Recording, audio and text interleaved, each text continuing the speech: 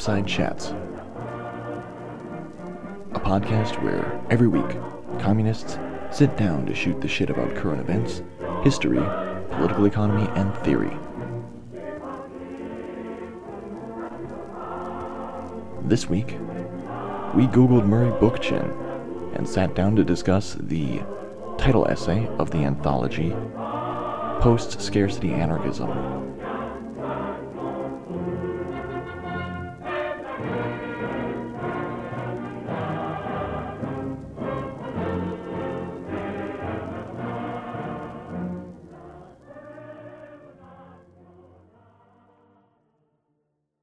I'm Jake. I'm with Communist League Tampa, and joining me tonight is Grant. Hey, Grant here. Rosa. Rosa here again. Whoa, amazing. Donald. Hey, it's Donald. And Lexi. This is Lexi doing a Bing search for Mikhail Bakunin. So basically, we took the internet's advice and we Googled Murray Bookchin. The piece that we were supposed to read, and I think we all read, was the title essay to the anthology Post-Scarcity Anarchism. I know Bookchin has sort of become famous recently, mostly because of Rojava, and basically the fact that Öcalan, the sort of leader of, I think, the Kurdistan Workers' Party, became interested in his writings as like a theoretical alternative after the collapse of the Eastern Bloc, and now they're There's like a move towards Bookchin from Marx, as an alternative left-wing theorist to base, politics off of, and so you've kind of seen that in the whole Rojava incident, and so, well, not incident, but that whole social experiment to kind of build a Kurdish state based off kind of libertarian municipalist principles. But Bookchin himself was he started out as a Marxist. Like, he actually started out in the CPUSA. He's an old-fashioned Stalinist.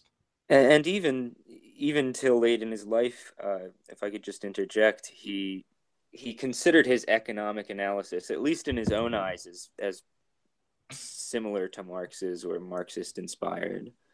Yeah, he says Capital Volume 1 is basically completely correct, and says that, Capital is the best critique of capitalism ever made. I was struggling to find aspects of this that weren't Marxist in an important way. Especially, I read a little bit of the introduction to this, and, he was counterposing what he was doing to, what like New Left Maoists or what the People's Republic of China or the Soviet Union was doing. And he was like, oh, they could have Marxism. I'm going to talk about this. How much of like his break with Marxism came from like ecological concerns? Because I feel like that was kind of because the era he was around was still like very kind of pro, or at least critically supportive of the Soviet Union and the whole kind of heavy industry, like smokestack socialism. I think it really came from his own experiences in the labor movement, and just, I guess, the apathy of the American working class that he witnessed while he was a factory worker in the 1950s. That's really what I understand. Well, he basically kind of took up a Marcuse type theory of consumer society, basically defanging the proletariat of its revolutionary potentials. But also his view on the future, or the future that we live in now, you could say. The post-scarcity idea is really at the center of the way he contrasts himself with Marxism in at least this older essay of his, Post-Scarcity Anarchism. And it's interesting because he seems to define Marxism as a theory of capitalist scarcity and sort of bounce off of that. And that doesn't quite line up with a lot of interpretations of Marxism that I know. Yeah, well, I've never really understood Marxist economics to be a science of, scarce resources, like people say, neoclassical economics is. And Like, it's it's not. interesting too because his whole idea seems to imply that human freedom is sort of a very recent possibility through technology. Yeah, he has And kind of even this there, it whole seems like he's dialectic talking of about the history. entire world as the industrial West in some strange ways. Yeah, he kind of has like this whole dialectic of history where it's a struggle for human freedom, but freedom has only been actualized now because of the ability to live harmoniously in nature because of new technology. I mean, that part seemed positively Marxian. Especially, I've been dabbling around with some naughty books like Uncle Ted's, what's it called? I don't know. His critique of industrial society. Oh, industrial society and its future. Right, industrial Yeah, society You know and its what? future. You know what the definitely some epigraph naughty is stuff. to industrial society and its future? No, It's or wait, yes, it's Einstein, right? no. It's if the Unabomber succeeds and we return to wild nature, can I still keep my car phone? But Bookchin doesn't seem to have that kind of view of Kaczynski, though. He really seems to think that productive forces are liberatory. Like, it's almost like he thinks that communism failed initially because productive forces weren't developed enough. Well, and he also like equates a lot of it to like hierarchy. Like a lot of this seems to be, sort of like critiquing like the Leninist tradition because it wasn't maintaining like the liberatory like aspect and within its like own organization, and it's like very elitist or whatever. Well, he has Yeah. a fairly sophisticated notion of like post scarcity. Well, I don't know, artificial scarcity capitalism relying on hierarchy and bureaucratic like management to enforce scarcity that he collapses Leninism into because he thinks of that stuff as state capitalism. It seems. Yeah, Am I wrong about Yeah. that? Oh yeah, he probably had been to the USSR, I imagine, because he had been a Stalinist and Trotskyist for so long, and so he very much, saw Marxism as the ideology of this bureaucratic society and its proponents throughout the world, and that was his experience of Marxism. And much of the Soviet bureaucracy was basically a technocratic kind of scarcity manager. Yeah, and when you see the kind of Keynesian golden age in the capitalist industrialized, advanced industrialized, whatever world, it's kind of an easy convergence, especially when the Communist Party is advancing Keynesian policies in those countries too. Yeah, because there was a lot of theories in that period of time from people like, I think Bookchin might have been. I know Cornelius Castoriadis was into this idea that basically Soviet society and Western society or whatever, capitalist society, we're basically converging towards the same type of bureaucratic form of industrialized, technocracy, hierarchical society. This has some overlaps with the bureaucratic collectivist critique of Rizzi and Shachtman. Yeah. Well, Bookchin also, he sees it as partially a flaw of the system of Soviets itself. Like, actually, that was one of the things I found useful in this book was in the chapter on forms of freedom, he talks about Soviets and kind of their limitations, actually. And he says how the way the Soviets were designed as this kind of federalized pyramid system made the central authority of the Soviets unaccountable to the base, which made it easier for a single party to basically dominate them, which is a pretty sophisticated argument, especially from an anarchist who are typically, they just have a very, oh, we just need more free Soviets, like free Soviets will fix everything, that kind of attitude. Yeah, he has a fairly sophisticated Marxian anarchism. Like, in a lot of ways, it's really more Marxian than whatever productivist, Stalinist stuff was going on at the time that was calling itself Marxism. Well, I think he has a lot in common with the Frankfurt School, actually. Like, I see him and Marcuse as, like, two sides of, like, the same coin at this point, basically, because all the stuff that they're saying is so similar. Yeah, he quotes the board. Yeah. What leads him to believe that we're actually it is actually a post-scarcity society. Like how do you know that the material conditions have been developed enough that you could safely say? Because I mean, I actually don't have think. no idea because I don't even know if I believe that we're in one today. Yeah, I don't either. I don't mean, think we can really get there until you have a planned economy. And he says too in post-scarcity anarchism that the problem of transition, basically, that Marxism takes up is solved by spontaneous self-liberatory acts of society. Yeah, that's just utter nonsense. It's a standard New Left line. And Yeah. so if you're eliminating the need for transition, then how do you suppose that a post-scarcity society can really be internationally achieved without a central body to desegregate America, for the movement of resources and specialists from the core to the periphery, things like that would obviously have to happen for us to really live in a post-scarcity society globally. Yeah, It just doesn't seem realistic to denounce the transition aspect of Marxism but be premised on this very sort of first world oriented view of the world that isn't even totally true for the first world. Yeah. Well, his point isn't that like scarcity has been eliminated from the earth by capitalism. It's just that the productive forces that capitalism have built up as of writing, if subjected to central planning, would be enough to eliminate scarcity, which I think that's true. Well, he doesn't argue for central planning. He kind of argues for municipalities kind of experimenting with stuff in a decentralized way, which honestly sounds terrifying, similar to Mao's Great Leap Forward.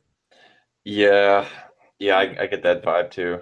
Like, I wonder if that actually like shifted his perspective, like seeing how it actually went. He, towards later in his life, from what I understand, sours a little bit on total decentralization. Is that right? Yeah, that's what I'm saying. In his speech that I read towards the end of his life, he says on Confederation, he actually critiques Proudhon and Kropotkin. He says, our ideas of Confederation should not remain stuck in anarchist writings of 19th century. In Proudhon's writings on federalism, for example, we find an extremely naive vision of a federation of autonomous communes, quote unquote, whose component members could choose, if so they wish, to pull out of the federation and go it on their own. But such quote unquote autonomy is no longer possible, if it even was in Proudhon's day. A unilateral choice to leave the federation, after all, could undermine the entire federation itself. We no longer live in an artisanal and craft world. Imagine if the electrical complex in upstate New York autonomously decided to pull out of the Confederation with the Vermont electrical complex because it was piqued by Vermont's behavior. Equally troubling would be a confederation based on the kind of voluntary agreements that Kropotkin found and celebrated in the railroad lines, no less, of his day. If the operating principles of 19th century railroad lines are a good example of voluntary agreements, then I would humbly suggest that these formulated by J.P. Morgan and Co. are priceless. The anarcho-capitalists would doubtless exult in this view presented in Kropotkin's The Conquest of Bread, but allow me to dissent from it. It's funny that he actually goes after The Conquest of Bread, the bread book. Yeah. I liked that speech a lot better than post-scarcity anarchism. It's because he's grown up and he's realized that this whole like new left, vision of spontaneous action isn't going to work. Yeah, he does seem fairly sanguine about the prospects for it here, right? He's like, yeah, man, the kids aren't like down with capitalism anymore. And like, this is a sign that, things are beginning to turn and the system is beginning to collapse in on itself, It's the dawning of the age of Aquarius. Instead of federalism, he argues for a confederation, where he says confederation should be regarded as a binding agreement, not one that can be canceled for frivolous voluntaristic reasons. The municipality should be able to withdraw from the confederation only after basically the whole confederation has decided after a long debate, basically. I think it's a more, nuanced vision of anarcho-communism than you get from your usual, like, bread book type. Do you think the later Bookchin still agrees with the sort of, like, I wonder what his perspective was then on Marxist class sort of emphasis, because remembering Listen Marxist, I mean, I think he has a section titled The Myth of the Proletariat. So yes, that's I have to another wonder thing if we need that to changed. discuss. Well, in his final book, he says that he's accused of denying class society. So some anarcho-syndicalists and anarcho-communists have written that I do not believe in the existence of classes. He says it's a ridiculous accusation. We live in a class society. There's conflicts between classes, and these would exist in citizens' assemblies as well. And it says that it does not forsake the notion of class struggle, but carries it out not only in the factories, but also into civil or municipal arena. So it's hard to say. He says it does not, that is, as long as factories continue to exist, as long as proletarians do not imagine that they are middle class. But I learned many years ago while working in a foundry and in an auto plant owned by General Motors, the workers regard themselves as human beings as well as class beings. I thought that was actually an interesting kind of point that, sometimes it's, really it's he says that often things that would mobilize workers were often issues that weren't exactly related to the factory. He said even during my years working in heavy industry, I found it easier to reach workers on the basis of environmental and neighborhood issues than on the basis of factory issues. So I think that was kind of an interesting point that he made. That Yeah, isn't necessarily anti-Marxist. It's just kind of the very economistic, like workerist Marxist. Well, yeah, like workers will have like all like variety of political interests like beyond like their narrow like economic Yeah. concerns. And that's like the problem with economism is that it tries to reduce the class struggle to workplace issues, where it doesn't understand that, obviously the workplace matters, but it's like it can be a launching pad for fighting issues beyond simply, the mediation of capital and labor.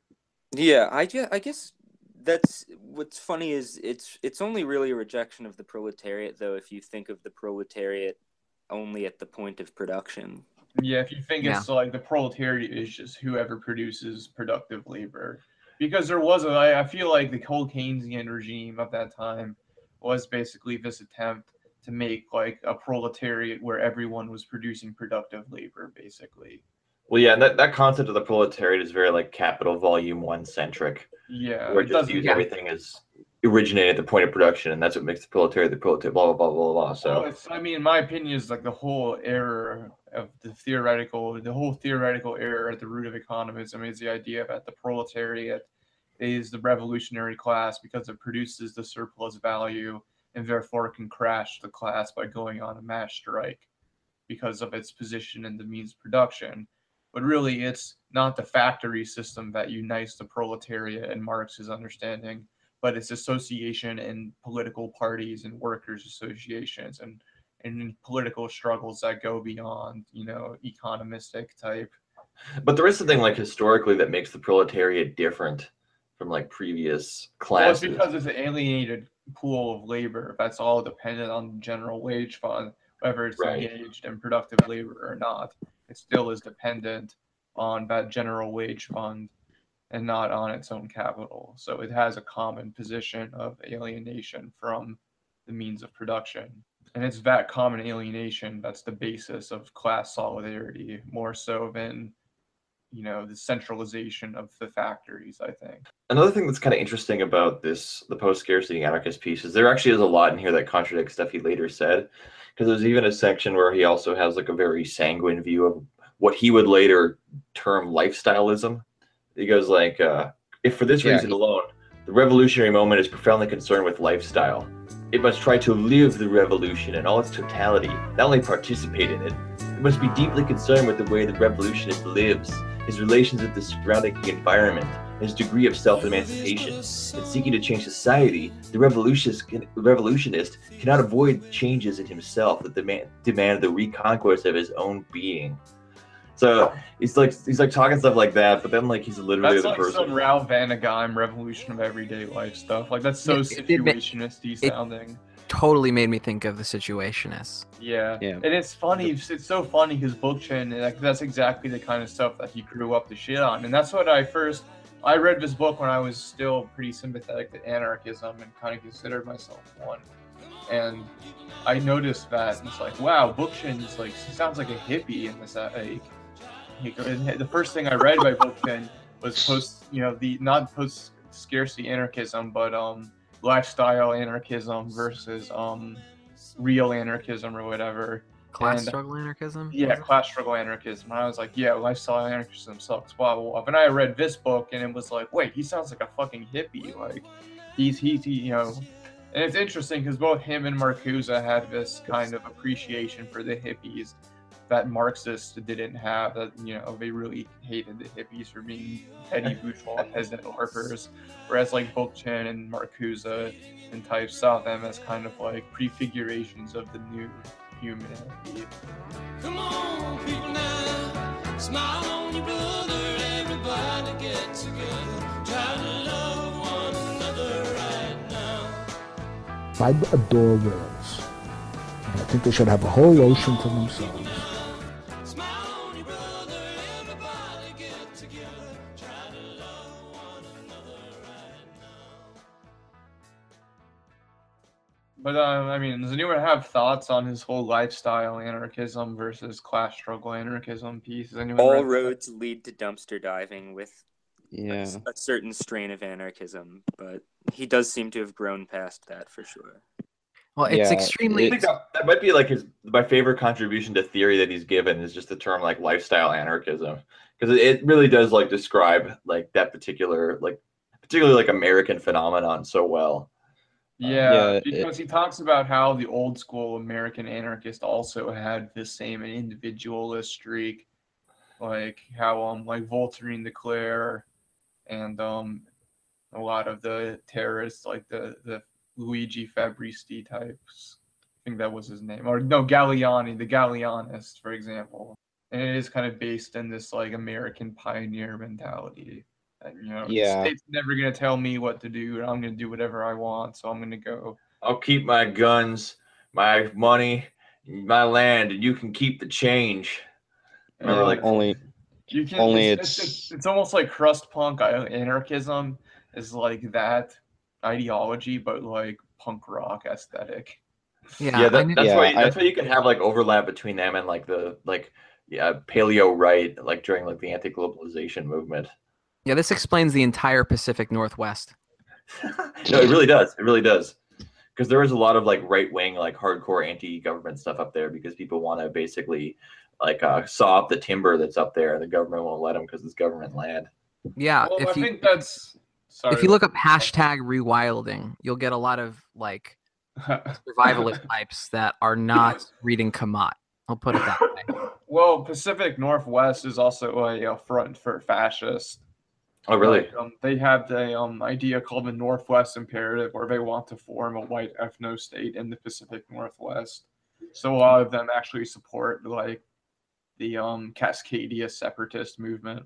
Well, I guess it seems like the demographics would work out based on all the stereotypes. Yeah, that's their argument, is because Yeah. it's such a white area that they would have a white majority, and they could, you know, just ethnically cleanse that area and have their stupid safe space for whites. I forget if it was Oregon or Wyoming that was set up as an ethno state like originally. So I mean, I yeah, don't remember that in the Oregon Trail PC game from the 90s, but I just remember the dysentery. Well, Yeah. that's one thing about Bookchin also, is that he kind of fetishizes like Vermont, like town hall style, like democracy, like in the book. yeah, he seems like definitely a part of like the, you know, you can see him from the same milieu that produced Bernie Sanders. You know what Exactly. Like you can see like just It's there. you can totally see like how someone could be a Bookchinist and like work in a Democrat Party NGO and like, you know, do that kind of like, you know, Yeah. be involved in city council and stuff like that, and that will be their anarchist praxis. he got a lot of flack from like anarchists at the time because basically he advocated for like just working in local governments and that sort of thing. And he tried to make an argument that local governments were basically different than the rest of the state because they're local, and that totally doesn't count as like the state. So he's It- sewer it- anarchism. Yes, it's sewer anarchism. It's Vermont sewer anarchism. And you always get that from anybody. You talk to any like local lefty person, like you go to some meetings, you'll meet people who are like, no, you understand, like it's different on a local level. Like you can win seats on the local level, and it really matters. And it's like, well, why don't more people do that then? You know what I mean? Like, They got to come out to Yeah. Berkeley. I mean, there's, people do that in Berkeley, and it's just as subsumptive as one might imagine. yeah.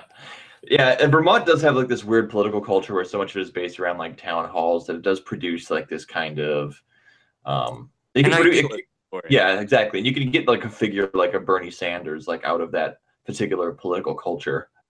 But anyways, yeah, I wasn't really into the essay that I read, the post-scarcity anarchist one, like someone like generally I wasn't that impressed. Like you guys keep on thinking, oh, he's a Marxist. He's a very advanced Marxist. Like I didn't really see it all that much.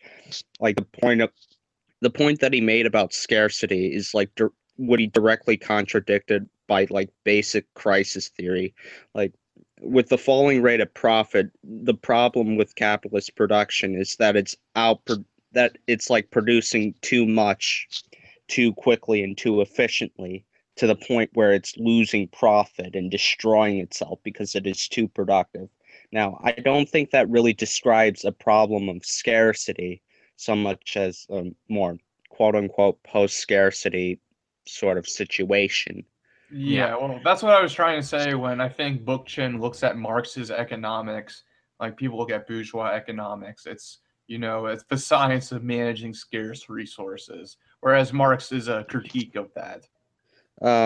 So basically, Butchin points to a moment in which like the Bolsheviks took over the Winter Palace and they started like just going through the wine cellar and just breaking all the wine bottles as like a moment in which like that's sort of significant because it highlights how they were against like the hedonistic liberatory pleasures that are genuinely revolutionary, and it basically shows that they were merely managers of capital, of state capitalism. Yeah. And that's what they wanted to be, rather than Well, what's ironic moving. is that the actual story is that, the Pearls went into the wine cellars and started, spent the whole month basically just raiding them. And it was actually a group of anarcho-syndicalists who went in and started shooting at them to get them to go back to work. So that's Yeah. the complexities of history on the October Revolution are not going to be understood by Bookchin, because he's just going to have a very partisan view on it. Yeah, I mean, honestly, can you imagine like people raiding a wine cellar and not like drinking some wine at least? Like, I mean, when they first like- got into the Winter Palace, I know one of the revolutionaries, they stormed through the back door, really, somebody left that open, and just gasped because he'd never seen opulence like that in his life, They then sort of get lost in the Winter Palace, and a group stumbles on what's left of Kerensky's provisional government, makes them write up their own arrest papers because the Bolsheviks who got them were illiterate. I mean, it's an incredible story. Yeah, that is an incredible story. Some fucked up stuff also happened, but that's of course. Yeah. I was gonna say, in terms of like us like saying he's a Marxist or whatever, I mean, I think we're sort of grading on a curve here. I mean, Yeah, like for an And anarchist, we're he's definitely pretty emphasizing Marxist. his later work in that assessment. I mean, he's not totally there because of how much he feels like he has to contrast himself with Marxism. He makes these leaps in post-scarcity anarchism. Yeah, I'm Post-scarcity talking about anarchism in specifically. parts reminds me of EndNotes. I'm not gonna lie. I mean, I was contrasting him to EndNotes, actually. He makes very similar arguments about working class identity and the death of the workers' movement. Yes, but compared to EndNotes, his idea about how, productive forces could be reused for, a post-scarcity society is totally at odds with at least Jasper Burns' essay in EndNotes 3 on logistics and the kind of collapse communism you get from the last essay, Spontaneity, Mediation, Rupture, in EndNotes 3. That's where they kind of put out their at least family resemblance to Uncle Ted Kaczynski. Like, with, you know, all due respect to Endnotes, like, it definitely seems like that was part of what they're imbibing. And Bookchin delivers what is now known in the jargon as the it's not the determination thesis, reconfiguration thesis.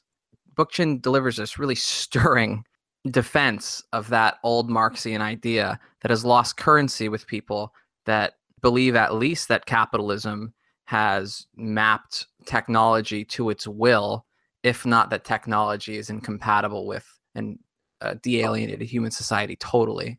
And so considering that his Bookchin's jump off is the critique of alienation more than anything, I was just impressed with that. Yeah, I can understand that, because he's you know, he's taking factors of social ecology into account, but he's still able to see the liberatory potentials of technology. So it's not this kind of primo, backwards looking form of agrarian socialism, you know, No, that you get with like old school Yeah. anarchism.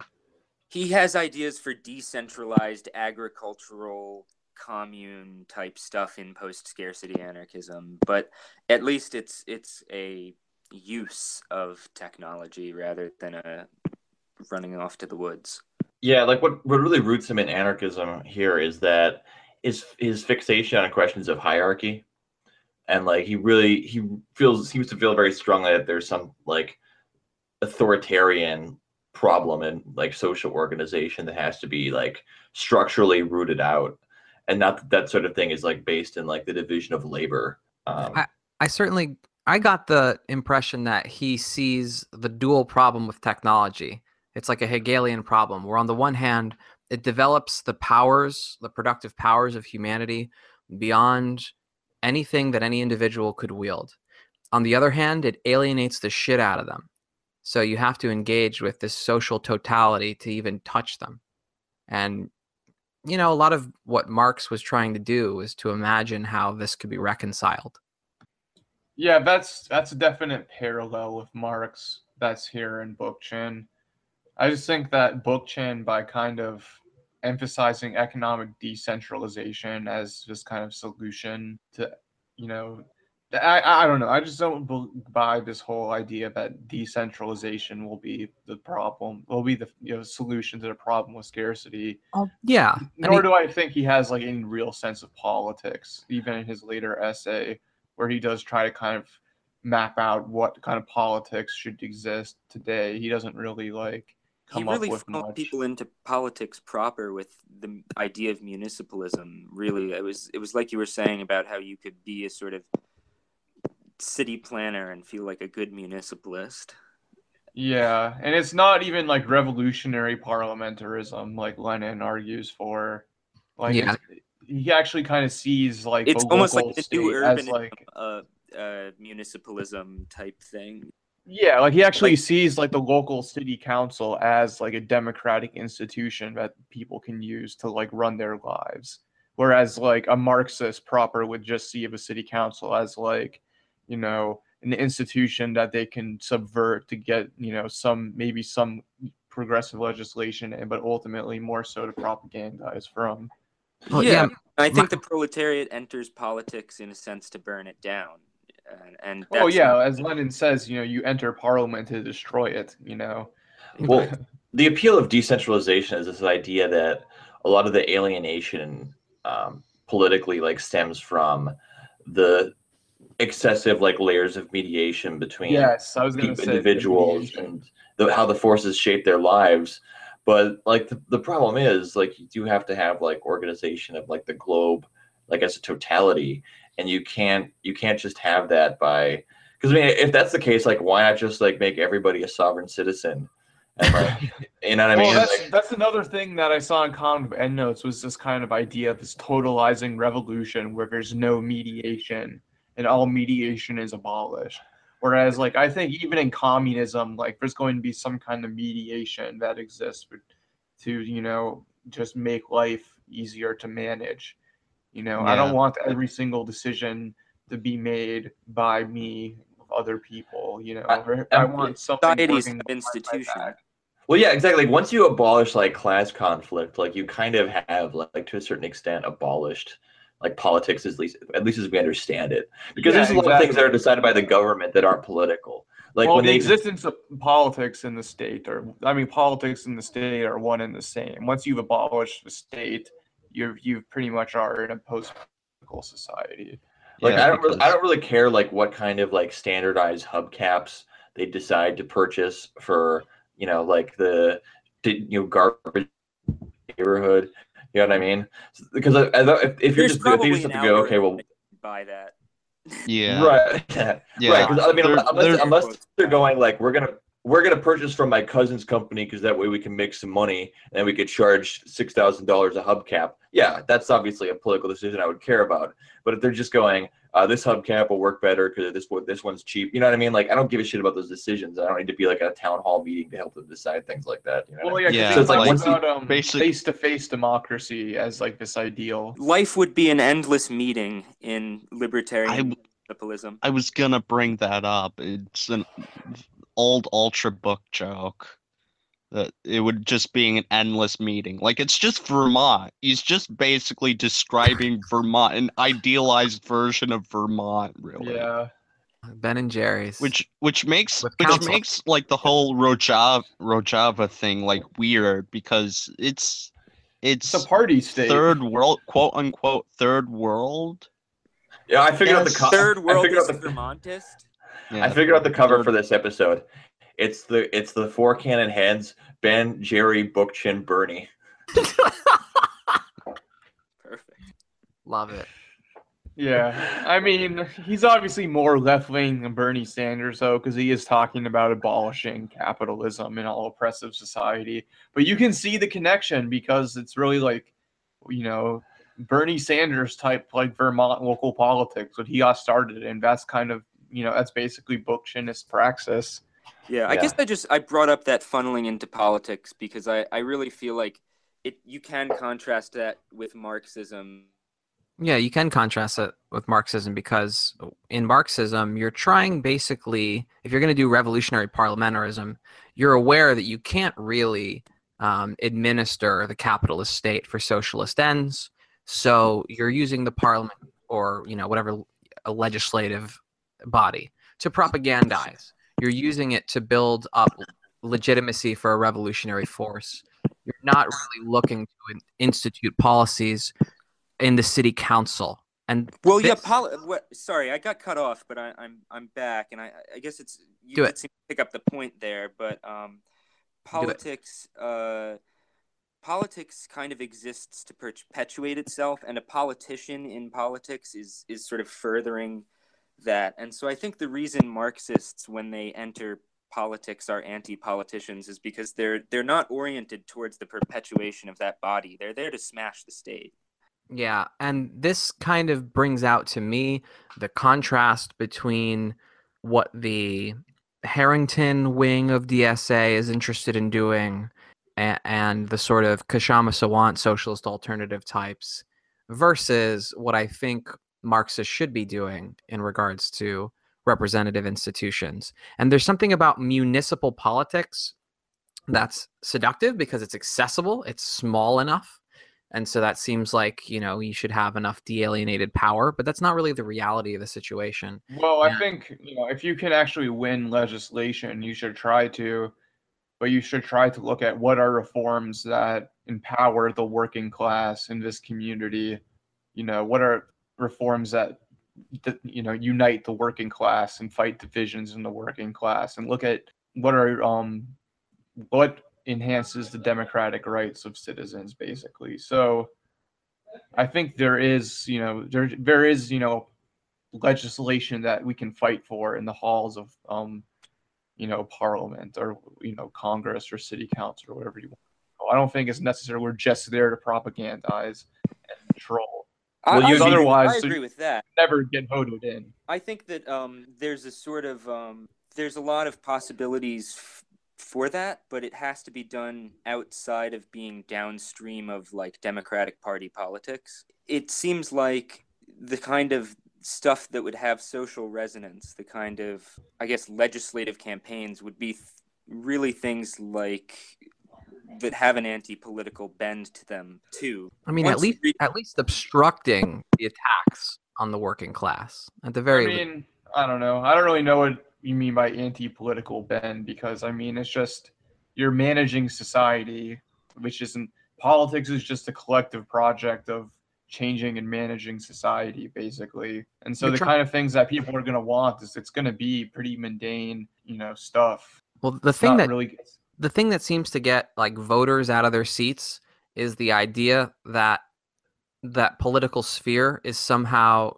going to be like, lessened in their lives. yeah, like the swamp will be drained somehow.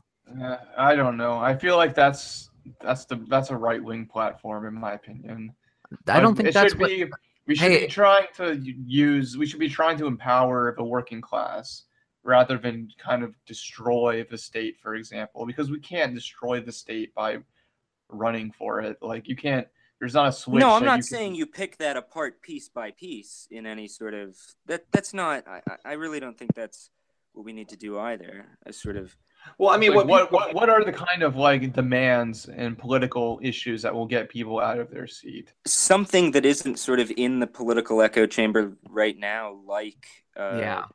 a living wage rather than saying 15 an hour, or I mean, healthcare is what's getting people interested. That is what people are talking about in the political echo chamber and outside of it. Well, healthcare is a serious issue, but the extent that it's in the political echo chamber is the extent that people that are personally affected by it end up getting tired of it because they hear people flapping their gums about it. They see a lot of, hue and cry. They see a lot of, like people taking positions and doing campaigns and combating each other on it. And I don't really think we see people doing campaigns though. Like, There's I don't a think whole- there isn't really a mass movement in America for healthcare right now. I mean, on the There's right, a whole- there any was kind of Marxist legislative project, I think, electorally speaking, has to have, at very least, the anti-political components of the people running for office need to not be running as politicians. And so the kind of things that might have social resonance, maybe that I was talking about before, could be things like term limits and measures like that are empowerments of the state in an abstract way, but also disempower that kind of separate sphere of politics that people feel infiltrating their lives. So I guess to sort of double back a little bit, Well, I think the ultimate destruction of politics as a separate sphere can only happen with the withering away of the state completely, and which comes with the destruction of classes. Because even if you have a proletarian state that's an extreme democracy, it's still an impersonal and alienated body sure, towards but the I think bourgeois and what people are property longing classes. for should inform our actions. Well, honestly, I think what people are calling like the anti-political moment comes down to something way simpler, which is that people are beginning to suspect that the system is increasingly not working for them. And so when candidates or figures come up who everyone in what is considered the establishment goes, well, if this person's get elected, they'll ruin everything. People will go, well, it's already ruined, so fuck it. And then they vote for it, or Brexit or Trump or whatever, So like that's if that stuff is like a bellwether for like anti-political sentiment, I think that's basically where it's coming from. I don't think there's anything like super complicated about that. Well, that's a particularly strong manifestation of a secular trend for like the last 40 years where people are disengaged. So, I mean, really, since democratic rights have been actually extended, there's been like a parallel sort of shift. There's a weird historical tendency wherever you see an expansion of the franchise, you also see the strengthening of the executive and the weakening of the power for electoral means to change society. So there's a sense in which the anti-political stuff that Grant is talking about that could be accomplished through legislature would be stuff like hard electoral reform, where you could crack open like the two-party system, for instance. I think that would be something that would have a lot of fighting for, but that's a political reform. You're fighting for increased democracy within the bourgeois state. Yes, Which is, I'm not saying that's bad. I'm just saying that is. Yeah, it's political. Then there's a dialectical language game I'm not entirely comfortable with here, but in the sense that it's against the established realm of politics that people deal with. It's anti-political in that sense. It's political in the sense that it is a reform to the state. and a reform to politics. And it's a democratizing reform, though, and that's part of what it's anti-political. I mean, not in the totally literal way that, like, because extreme democracy abolishes this, it's not piece by piece, but in a very real sense, that democratization of the state is on the micro level what's necessary legislatively too. Or we're never going to have socialists in office or anything like that. Well, and it's like it's democratization, but it is like the result of class conflict. Like the problem is like we have these increased formal democratic rights, but the bourgeoisie, basically bought and paid for every aspect of the federal and state governments, Yeah. and because we don't think in terms of class politics, like people don't have a language with which to articulate that dissonance. Well, So that at the most they'll view it in terms of like corruption.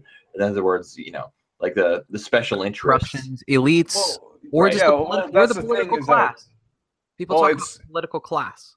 It's Well, weird. yeah, and it's kind of a Burnhamite idea of like class analysis, of the elite and political class. But I was going to say that that because the two parties are basically just cartels for capitalists, that that people have no way of engaging in the collective process of running society. That politics today is specifically for expert and is designed for experts.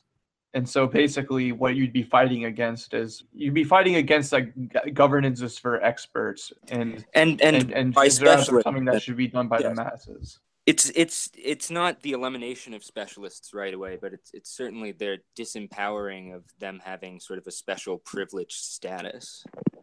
Yeah, exactly. Yeah, what you were saying about the collapse of the political sphere into bourgeois interests, I think that's like the heart of it. And that's why anti-politics, it's kind of perhaps it's a smokescreen for different ways of conceiving how to attack the political. Like certainly some people, like the right wing anti-politics, drain the swamp, and what Steve Bannon means by destroy the state. Of course, they want to destroy the very parts of the state that we might actually like consider preserving, where we want to destroy the parts of the state that they want to preserve. Yeah. Right. But the public and those that are depoliticized, which again, if not voting was a candidate, not voting would have won the election. Depoliticized doesn't necessarily mean apolitical. A lot of people are simply disgusted. Well, it's a very common feeling to be disgusted, but to feel like that there's no real alternative, basically. And that's the problem with anti-politics, is that it doesn't offer an alternative. It's just I pure disagree completely. I disgust. think it points. It's a trend that points us to the fact that when we go into these institutions, we can't be operating with a bureaucratic logic of reproducing them. We have to be, even where we empower them, it has to be an empowerment that orients towards that deconstructing, like, the existence of this body that is going to, not to the point where we decentralize everything, but this specific body of politics with its specific internal logic, taking that out. I really think that, the swamp in our name partially refers to how Lenin talks about the swamp. And it also is sort of a playful echo of, the drain the swamp meme from the Trump campaign. And I think there's some weird family resemblance convergence there, but the reason the idea of the swamp is been there for a long time. I don't know if you've ever seen the show Yes Minister. It's a lovely BBC, or I don't know if it's a BBC show. It's a lovely British show about how the deep state tends to manipulate, any idealist that wanders into its doors. Bernard, I want to have a word with you about Professor Marriott's article. Yes, I think it's about time we reform local government. Do you, Bernard? Yes. At least I think I did. That is, I'm not wholly against it. Although there are many convincing, some might say conclusive arguments against it. Some might indeed, Bernard. Yes. Why? Because, Bernard, once you create genuinely democratic local communities, it won't stop there. Won't it? Well, of course it won't. You see, once they get established, they'll insist on more power. And the politicians will be too frightened to withhold them, so you'll get regional government. Would that matter? Bernard's going to sit down. Bernard, what happens at the moment if there is some vacant land in, say, Nottingham, and there are rival proposals for its use? You know, a hospital, a college, or an airport. Well, we set up an interdepartmental committee. Department of Health, Department of Education, Department of Transport, Treasury, Environment. Ask for papers, hold meetings, propose, discuss, revise, report back, redraft, normal thing. Precisely. Months of fruitful work. Leading to a mature and responsible conclusion. But if you have regional government, they decide it all in Nottingham. Probably in a couple of meetings, complete amateurs. It is their city. And what happens to us? Well, much less work. Yes, much less work. So little that ministers might almost be able to do it on their own. So we'd have much less power. Well, I don't know whether I really want power. Bernard, if the right people don't have power, do you know what happens? The wrong people get it. Politicians, councillors, ordinary voters. But aren't they supposed to in a democracy? This is a British democracy,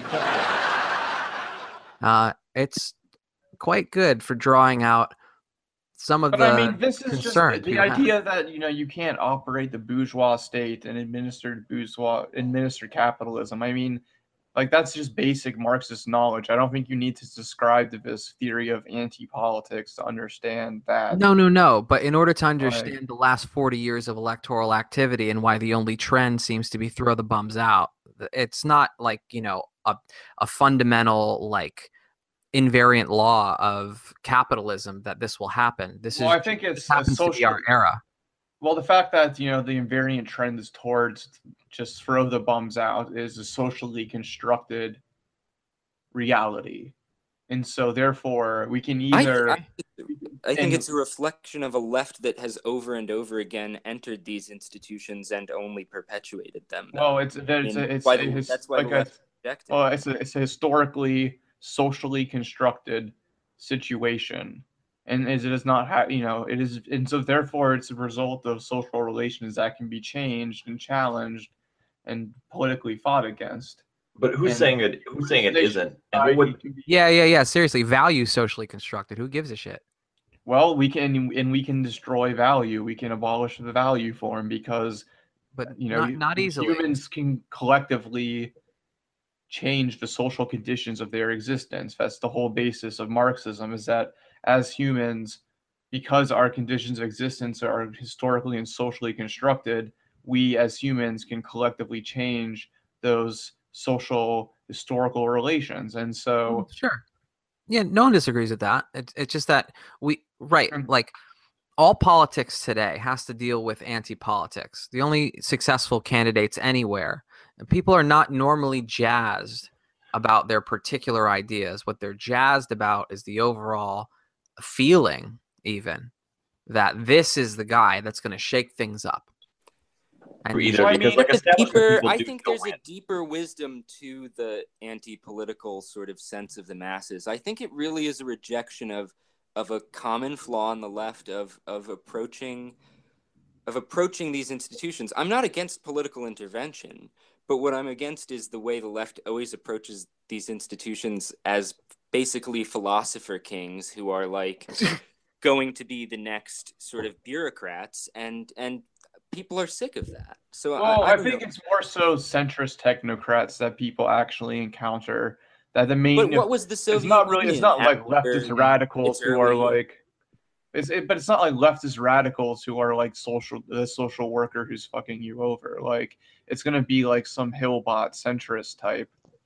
I mean, you know? But and then where do leftists? Is anti-politics actually new? It's not. No, it's just that. Yeah, it's been a constant thread throughout history. Like, it's just another word for populism. I guess I believe it's a thread of Marxism.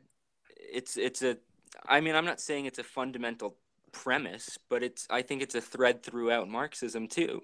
I mean, there's an anti-statist thread throughout Marxism. I would say that, but Marxism is inherently a political project. Yes, it's but nothing. I mean, look at how the SPD in its first few decades deals with the parliament. They have like a couple ministers in parliament, and all they do is like rail against the imperial state. They rail against the wars.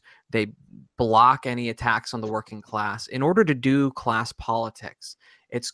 When politics is an alienated bourgeois sphere, in order to do politics for decades, what you're just going to have to do is block and be defensive and just Well, be yeah, like, you're going "Look, to have to fight, like literally, as we say, in the enemy camp. yes, tooth and nail," and you're not going to be able to do a whole lot like that is a positive policy because it's such a hostile environment.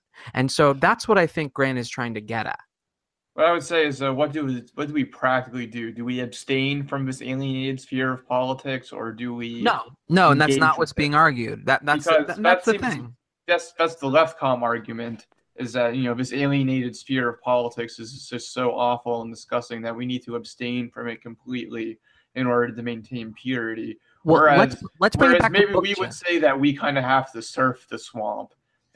But I just think If that we need makes to sense. enter it in a way that doesn't funnel us into maybe this is where Lexi was about to go. Yeah. Into civic duty and civic. Right. Nah, I'm all about that. I think proletarian civic anti-politics duty. is a rejection of functionalism, really, in a sense. I think that like a It's a revolution rejection would of have a to, functionalist Marxism that ends up administering the state. But I don't know. No, I agree with that. I agree with that. I just think that's Leninism in a lot of ways too. Functional. I don't disagree. Well, I mean, I only agree in the sense that Leninism turned out bad, and that's not what I want. Okay, so I mean, just orthodox Marxism. This debate, it goes back to 1904. Well, I think with orthodox the French. Marxism has an anti-political aspect to it. I'm not saying But it's- Marxism equals anti-politics, but it has an anti-political component Well, to yeah, it. it has an anti-state component to it. Is really what I think that people are trying to get at. But I was going to say is that Marx, for example, distinguished, and for example, these debates about the political and the economic, they go back to French social democracy, and you had, for example, I think Marx. You had a faction of French social democracy who, were completely against operating in the state and against any kind of political struggle and just wanted to do only economic struggle, very much like the group Workers' Offensive. And Marx, that quote, I am not a Marxist, comes from that.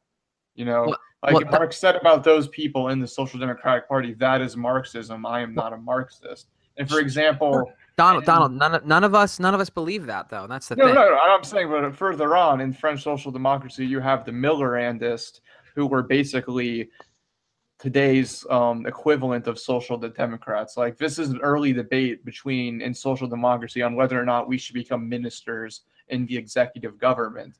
And so there was a big theoretical debate in social democracy in around 1902, 1904 about becoming ministers in the executive state, whether it was acceptable or not. And Kautsky argued, along with Luxemburg, that it wasn't. Whereas the French social democrats tended to, they actually did enter government and become ministers. Whereas Kautsky said that this was leading towards revisionism. So, like, this debate goes all the way back in Marxism to the original days. I don't disagree. I think it becomes a key question in Marxism whether we should enter as administrators of the society, or although that is kind of a question for another day, because it's not really a super pressing concern. I think what Donald is concerned about is this like recourse towards like economism, where it's like we just need to focus on like organizing workers, and everything else is bullshit, or even just like this kind of like weird like nihilism you sometimes see on Left Book, where it's like, all fucked because 20s and now everything is just negative dialectic that's tending towards fucking, circling the drain, and we're all fucking, it's all going to hell in a handbasket. Well, look, if your fundamental orientation is the merger formula, it's a little bit hard not to feel like that sometimes, because the reason why talking anti-politics isn't because we're workerists and we think we should spend all our time trying to revive the dead heart of the labor movement right this moment. Like the reason is because the political is for the right now is closed for the reason that we don't have labor to have a base on, and the left hasn't figured out an alternative base building strategy. And right now, if you enter politics, the only way you're going to reproduce your existence in politics is by political logic, by the logic. Well, I think that what people if you had the proletariat actually behind Marxist organizations, then interventions into politics can still have life breathed into them, sort of anti-capitalist life still breathed into them by virtue of the working class actually being the left's social base. Well, I was going to say this. I think right now the only entry point is Red Lizard. That's it. Well, I think that we're going to need red lizards in order to have a revolution. Like, that's just a reality. I don't think you're a red lizard if you're actually bound to the democratic aims of the working class. The working class isn't. I mean, you can fight against it. Similar in different ways at the same time. It's like bureaucracy is something that inevitably happens, but you can have democratic controls that push against it and limit it. But it's not something you can totally necessarily a lizard, though. You know, it's a different category. Well, I think a socialist politician is a politician, and they will be viewed by the public in that way. And what you need to do is you would have to think about what would a real campaign look like. You would have to put a lot of those questions into place.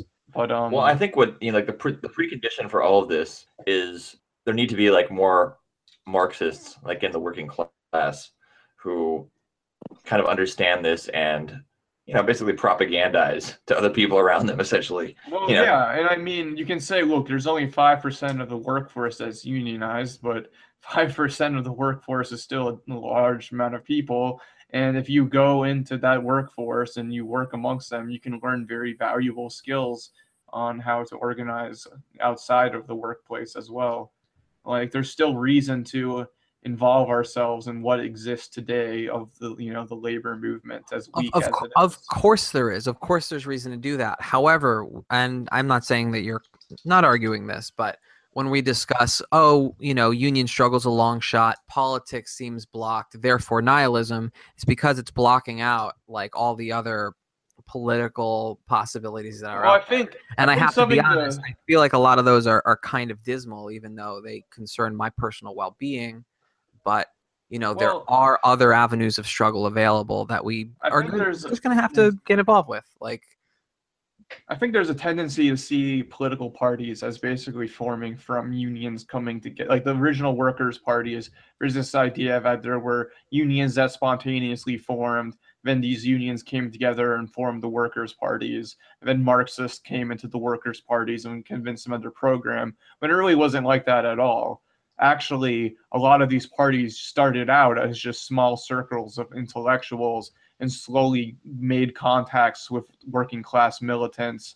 And the party itself was actually a vehicle through which the unions were made. So it wasn't really like the party came from the union so much as the unions were created by party militants consciously going into the workforce. And I'm not necessarily arguing for like an industrialization policy where all members are required to commit class suicide or something like that. But what I'm saying is that it was the active conscious intervention of communist leaders in struggles that basically made unions flourish. And there's a lot of good academic studies that show that unions led by communists were a lot more effective at winning gains for their members. And that's why the US government cracked down on them so hard and promoted the mob. Donald, I don't have like a problem with the idea that communists and politics and socialist politics had a large role in making the unions what they were. But I just gut check as a Marxist assume that the overall economic situation has a lot of causal power. And the overall economic situation is, incredibly dismal for workers' power. Well, it's incredibly dismal, but we need to look at where there is workers' power today. We need to find those small spaces. Maybe we shouldn't. of where there is class struggle. For example, the SI Cobas in Italy. You need to look at those places and try to learn from those and generalize those lessons, because that's how the original labor movement worked, was that militants traveled around and taught each other what Yes, they learned in and- other countries and in different conditions. But I don't. Maybe we shouldn't just organize around the workers. Maybe we should organize around the broader proletariat, specifically the that's, Labor Reserve Army. Well, that's an Specifically, argument. well, the surplus population, because they're basically capitalist production is slowly phasing out much of like the workers. Like if you look at it globally, 20%, like in the past 2 decades, like global, like the number of manufacturing workers has increased heavily, and fundamentally organize even the workers that are still around, like service workers. You have to fundamentally organize them in a different way because their jobs are different than the manufacturing workers that made up like the old labor That is movement. true. And Like I mean, they're that less. that is actually kind of more true to the situation of what it was like in the Paris Commune, where the working class assemblies can come from workplaces, but from working class neighborhoods. And so I think maybe looking at organizing things in terms of working class neighborhoods is a better way of doing it. And that's the suggestion McNair has made. But I think we still are, if we're going to be building organizations, we're going to be having members who are in unions, and we're going to have to engage with unions in some way. I'm not saying don't engage with unions or anything like that. I'm saying like fundamentally our movement has to be different because we're dealing with a fundamentally altered proletariat overall. We're dealing with a proletariat that's more surplus population than just workers, you know? Well, and I think it's also that we're dealing with a proletariat that's more multinational than ever before. That the post-colonial period that we're in, we truly face, the reality through mass immigration of a truly global proletariat of all ethnicities. And so that makes the difficulties of uniting the entire class actually more difficult. If you think about the problems of chauvinism that are arising in Europe and whatnot. Those aren't really new. What is new is deindustrialization. And honestly, I feel like deindustrialization, even more than global migration, has made class discourse like what is deindustrialization? Deindustrialization is basically the flight of a lot of like. But with deindustrialization, it just spreads the proletariat around more of the world. So let's talk about deindustrialization though. Deindustrialization is like traditional productive sectors in the bourgeois sense of like manufacturing, like deserting where it can to basically do labor arbitrage with cheaper regimes in the third world, and then because of good advances in logistics, you can ship that stuff to the first world. And because you have a multinational bourgeoisie, it doesn't really matter where you localize production. You can always incorporate wherever the tax benefits are best and sell to everybody. So deindustrialization refers to the process of moving all of that manufacturing. Yeah, it's basically capital flight to where there's the price of labor is lower because you have regimes that have very lax labor laws and despotic governments, for example. Yeah, so this is sometimes thought of as neoliberalism. And people are also living, you also have like a lot of peasants in those societies still. And so people will work for super low wages because they're still able to partially be self-subsistent. And so, yeah, I agree that, deindustrialization means that in the United States, and I think it's actually a process that goes with imperialism itself, that imperialist powers tend to invest more and more towards finance and less in actual industry, and then export industry elsewhere. And so as a result, in order to, keep society proletarianized, the service industry fills in that gap. And so basically there's a question of, the factory system doesn't unite people, or the service industry doesn't unite workers as a collective bargaining unit the same way as the service industry. And so that presents an extreme challenge for modern unionization. Yeah. I totally recognize that, but I still think that there will be defensive, like the working class will form defensive organizations to meet its needs. They might be things like workers' centers and whatnot. So just as a note, we're a little over an hour. Let's and tie we're- this back to Bookchin. Yeah, we should do that and then wrap it up. Well, I mean, what this all has to do kind of with Bookchin is Bookchin's idea of politics, I guess, and just kind of he kind of just thinks that local governments and municipalities themselves are, you know, ways for the working class to directly express its power when they are very much mediated forms, as he would critique in his earlier work. Yeah, when does he make that break to, like, you know, autonomous kind of anarchist sentiments to, like, yeah, maybe we should run city governments? Because I don't know. I really feel like I know he was in the Libertarian Party towards the late 70s, early 80s. hey, it was a shot. Libertarian, you know, that means anarchist in other places. Which is because the Libertarian Party was actually like trying to appeal towards the new left, which is funny. I was actually thinking, it's funny because in Spain, in the CNT, there was actually a faction called the Libertarian Possibilists who believed in running in elections. And so it's kind of funny that Bookchin, his strain, you could probably actually trace it back to like them. And I know that Bookchin is actually a historian of the Spanish anarchists, so he probably knew about those people and was thinking of them when he was making this like kind of change. That's interesting. You know, the thing that I want to stress about Bookchin, and to connect it to the lizard conversation we're having earlier, is that Well, first of all, what is the lizard like? It's like it's a goofy, like, kind of way of talking about the disembodied agent of capital, that especially the way that David Icke talks about it, and which it's a crypto anti-Semitic thing, but I think it gets away from the figure of the Jew and gets more to this agent of an unimaginable power. It's just like this impersonalized, like emotionless bureaucrat, basically. Yeah, that has become And capital. it's like the State destroyer of Department world. intern or somebody who runs Jacobin or somebody who goes on Chapo. Well, yeah, and I mean, I think what we're trying to do is sort of because like Chapo has the critique of this type, you know, that's what they got famous for.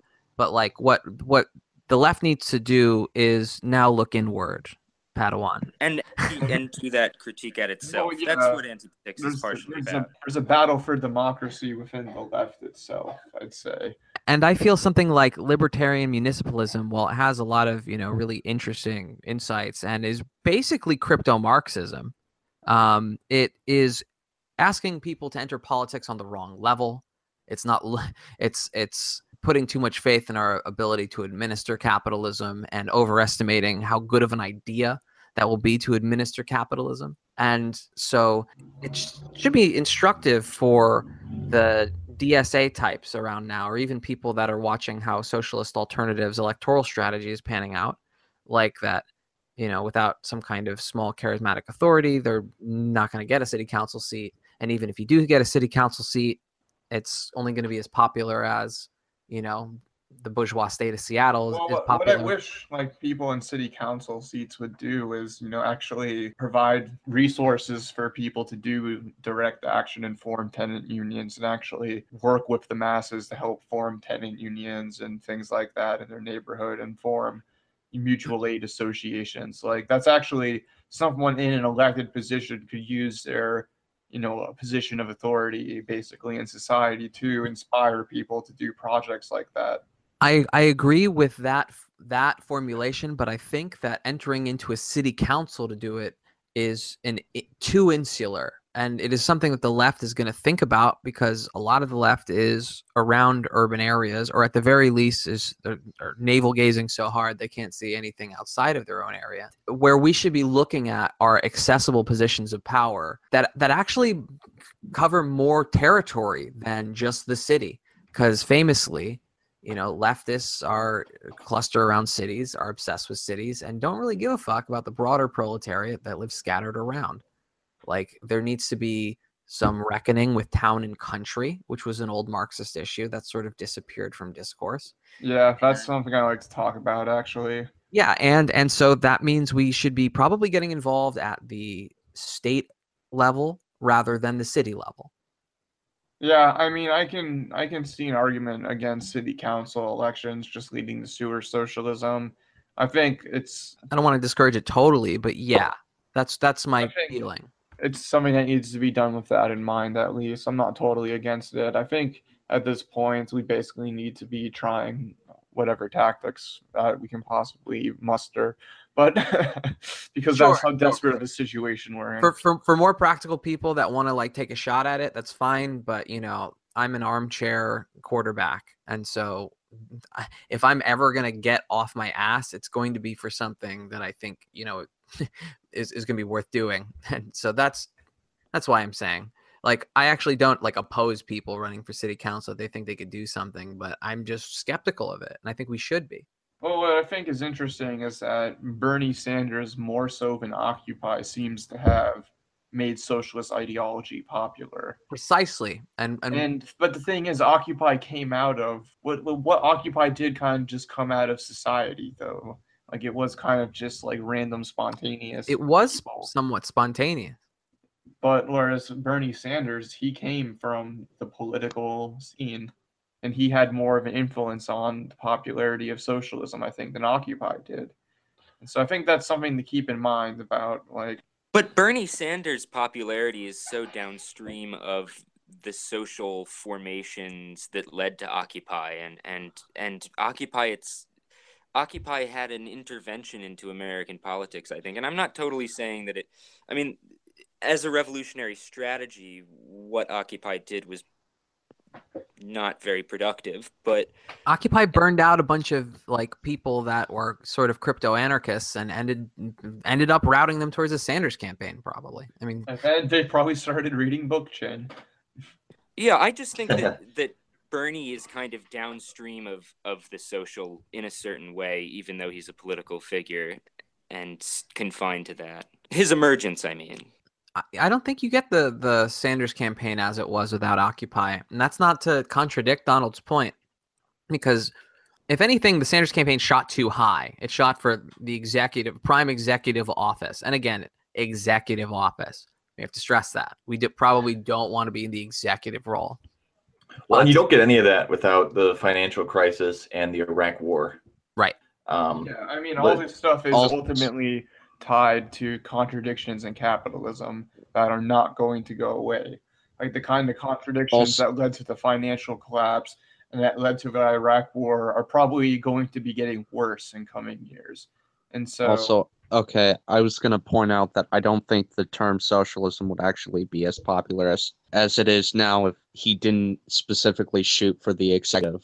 No, that's true. Bernie or like even the phrase socialism without. Well, but that trend did start under And Obama, government. because like when there were polls that were conducted at the time that the more like Republicans said he was a socialist, like the better he did. So I feel like that was already kind of in the works, and it's something that maybe he just accelerated. it's just that socialism won't die. You know, the Soviet Union died in 1991. There were a few years where everyone just thought that, let's raise our glasses of champagne and celebrate because it's over and we've figured it out. But, it wasn't going to take long until, the contradictions of class society would manifest their ugly head and people would start, rediscovering the ideas of socialism. Yeah, but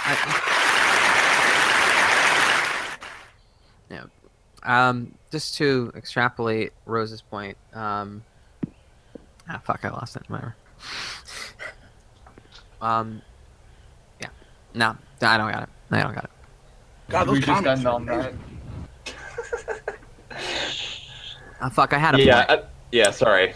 I had to play with sound effects. No, it's cool. It's cool. I fucked it all up. No, honestly, I think what the sound effects add is more than worth the distraction. That's it for this week. I don't know how exactly we got to the subject of anti-politics. It didn't really have anything to do with the main subject, but it has been a sort of trend going around Left Book lately, and I suspect that we'll return to it in the future. Next week, we'll sit down to talk about Bordiga. If you need to get a hold of us, you can email us at swampsidechats@gmail.com, If you'd like to support the show, leave us a good review on iTunes or like us on Facebook. So until next time, keep your boots clean, your feet out of the swamp, and your head in the revolutionary clouds of tomorrow.